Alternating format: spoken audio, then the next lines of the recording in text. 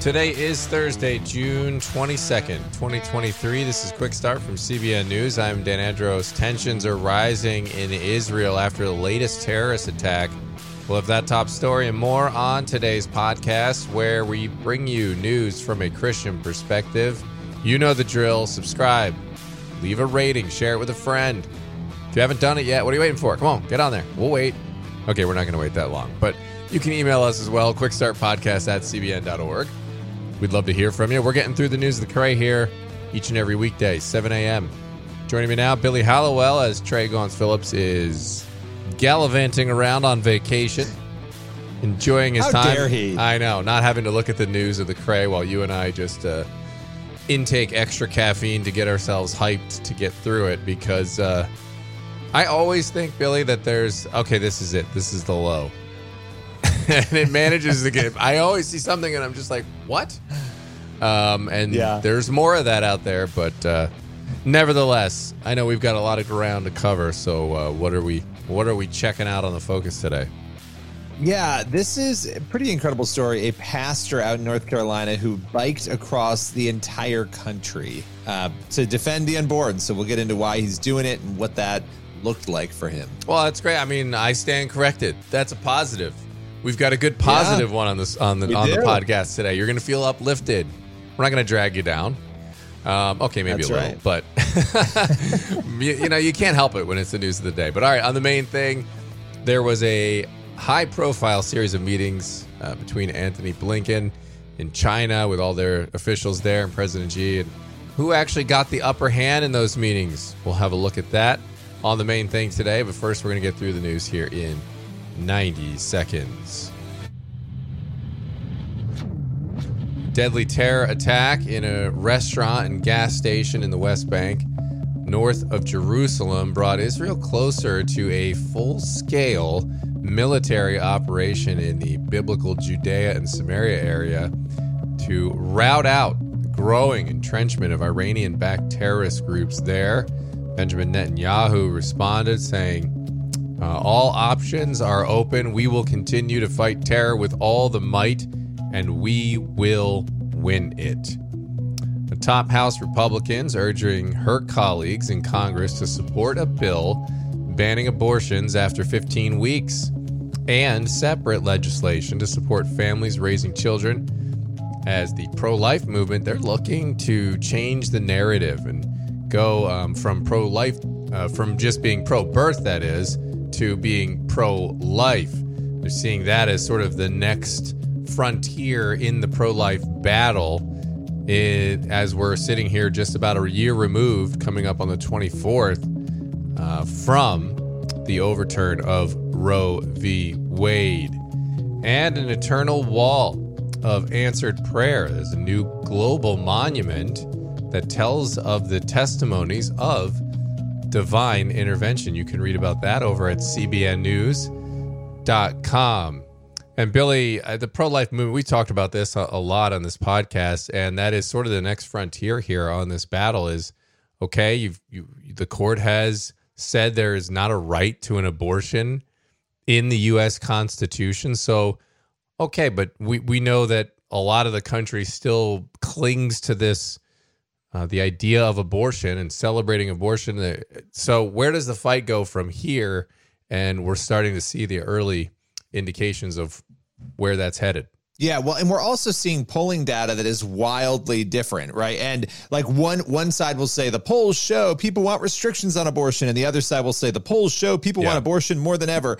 And the reality is both sides are right, depending on what polls you're looking at and how you look at it and when you place restrictions on abortion. First trimester abortion support is the highest I think it's been ever.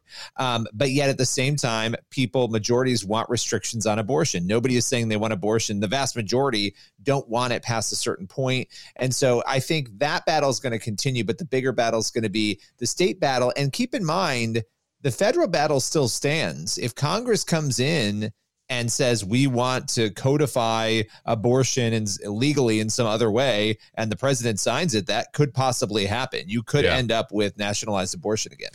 Yeah, and then the idea here of the narrative being, well, these pro-lifers, all they care about is pro-birth. They're pro-forced birth, and then that's it. They don't care about the baby. Now, I always think that's a terrible argument in the first place, because if you believe, as pro-lifers do, that that's a life, honestly, you want that baby to be born. There's no justification for killing it, right? Like, that's regardless of the difficulties that they may face in their life. After birth, it's not a justification to say, well, it's the more compassionate thing to kill them. So I've never been particularly moved by that argument. I don't find it very strong. But on the other hand, I think it's time that we fight this lie that pro-life Christians are not doing things to help mothers and foster parents or being foster parents. I mean, we see Christians active in those areas all across the board, and they try to use it as like a mic drop slam dunk. Like, oh yeah, well, what do you do when the baby's born? And it's like, well, actually, glad you brought it up. Let me rip the Band-Aid off on this, because, and I'd love for more research to be done, but the research we do have does indicate that people who tend to fall more on the right of center and Christian side of things are doing more hands-on to address these issues. We've seen that in studies. One side tends to believe the government is doing the goodwill. The other side tends to believe individuals should do it. At the end of the day, that's a complicated conversation. But if we're talking about who is adopting more and doing more, it's the pro-life people who are doing those things more. And again, lots more to be done. I'm not saying that everybody's doing a perfect job on it, but you can't sit there and say you're not doing anything when those are the people out there filling online registries, helping these women, who do choose to keep their children. So, yeah.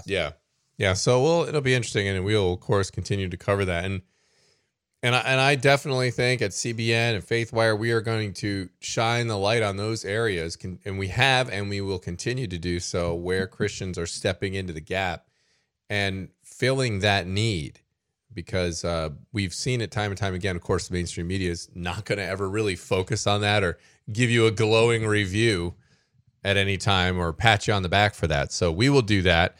And that's just one of the reasons why you should be tuning into CBN every day. But as this fight continues to unfold, we will certainly highlight those stories and more. So we're going to move over to the focus story now. And this is a positive. As I mentioned, it's not all doom and gloom here on the Quick Start podcast, but a North Carolina pastor on a mission to defend the unborn is wrapping up an incredible bike ride literally across America. What's the story here, Billy?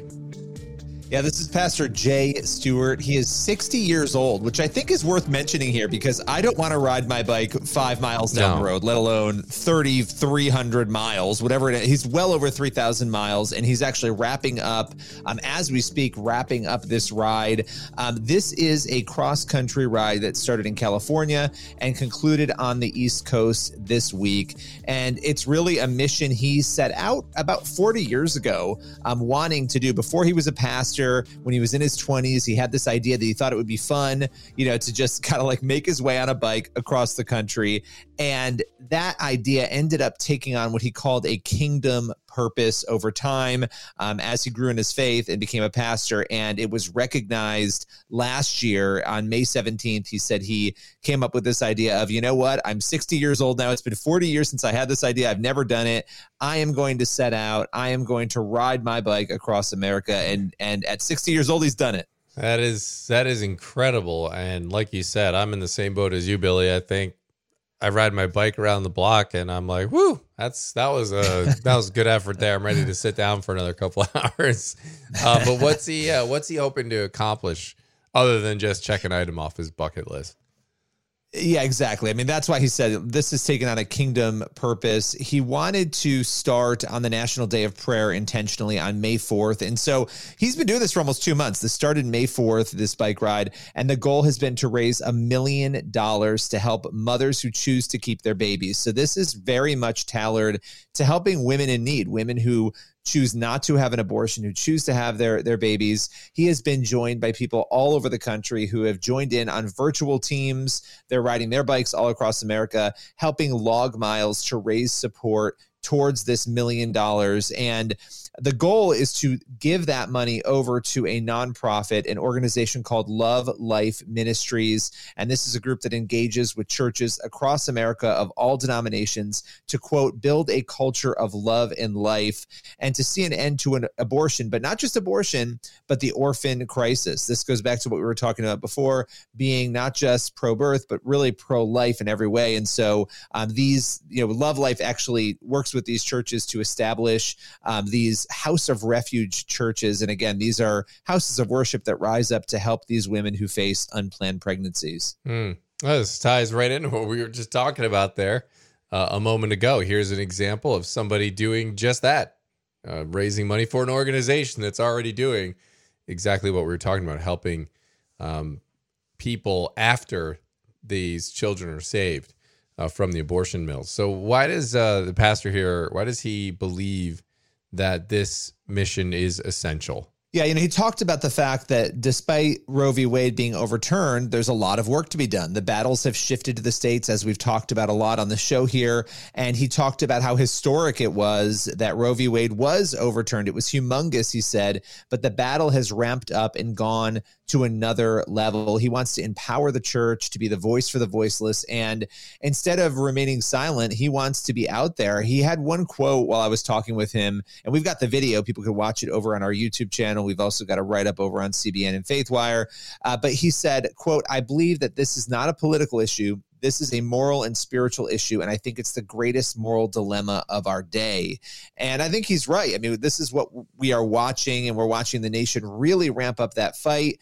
And so he's just overjoyed to be a part of trying to raise that money and be a big piece of trying to help. Yeah, that's fantastic. And I think he's not wrong talking about it being one of, if not the biggest moral issues of the day. I mean, you look at what is at stake here. And I think that's why you're seeing some of this rift too, Billy, where you have some on the extreme pro-abortion side who are trying to normalize abortion and like make people even celebrate it. It used to be safe, legal, and rare. That's since gone out the window now.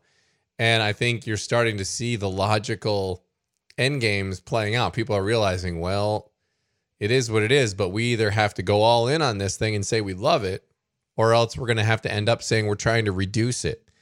And so that fight's taking place as well. And it's great to see people like this pastor taking a stand and helping rally others who believe the same. And you're seeing them do that. And because you're not going to win this argument in the culture just by yelling at people you disagree with. You got to have a positive vision. And we've talked about this on other issues. You got to have a positive vision to be aiming for and being an overwhelming force of good to help people in these situations and love them and care for them and provide for them to make things easier is absolutely a great way to do that. Absolutely. Yeah. And I would add, just before we go here, that on this story that he talked about getting supernatural strength to do this. He's 60 years old, right? He's pedaling across the country. Yeah. It's thousands of miles, and he called it an epic journey. And he said it's been the hardest thing physically and mentally he's ever done, but the most fulfilling thing that he'll ever do. Wow. Yeah. I can imagine. I mean, the bike ride, it probably starts feeling pretty slow moving on the bike when you're thinking, okay, you're not just doing like a 10-mile ride around your neighborhood. I've got to get across a state.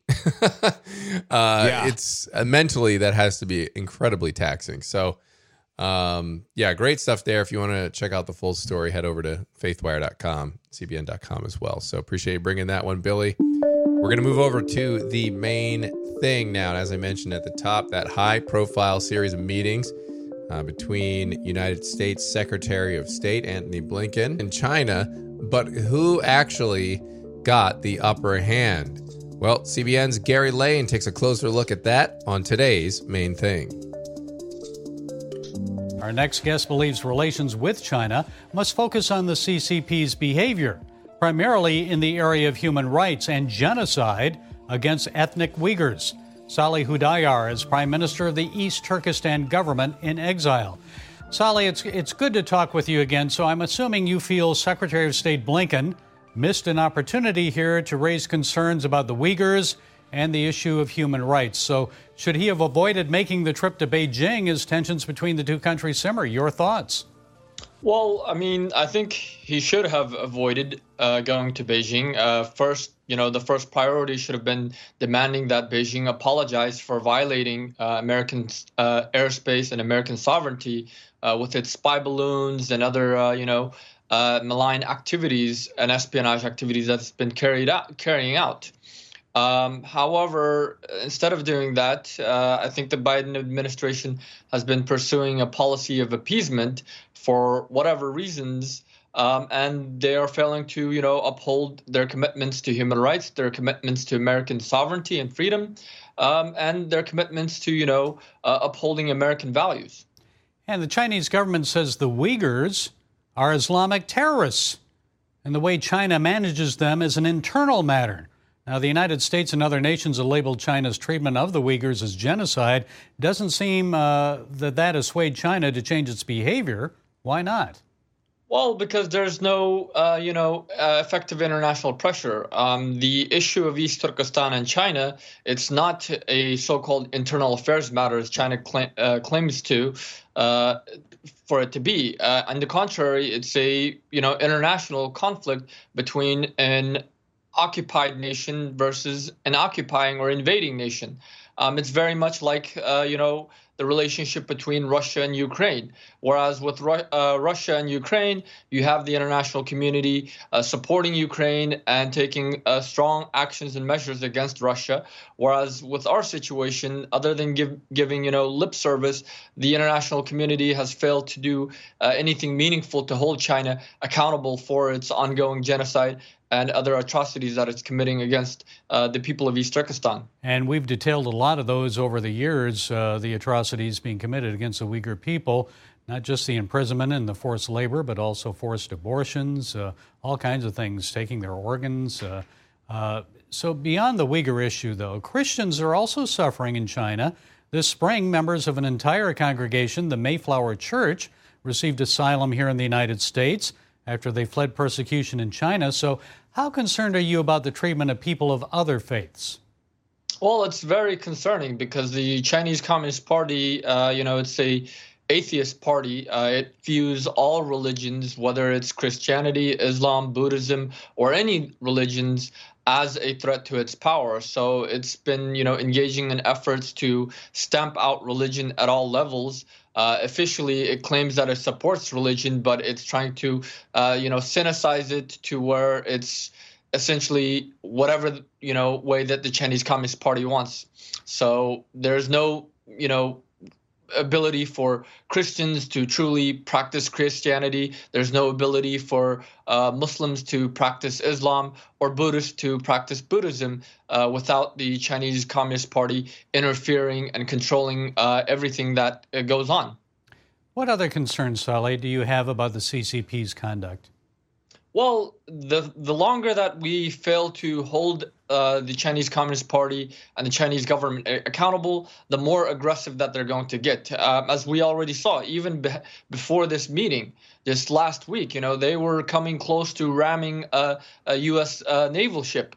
I mean, these are, blatant acts of aggression by the Chinese government, even before the previous, scheduled meeting that Secretary Blinken was supposed to have with China. They floated their spy balloon across the United States and essentially, slapping them in the face in a diplomatic way.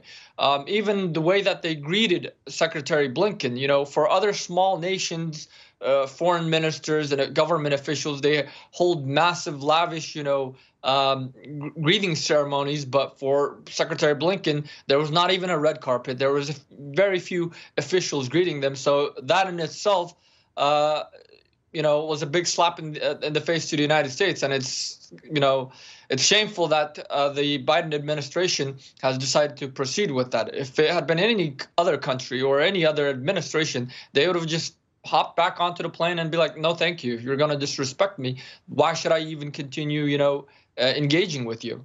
Yeah, I think they showed more respect to Bill Gates when he visited Xi Jinping. So what would you like to see happen at this point? What does the Biden administration need to do?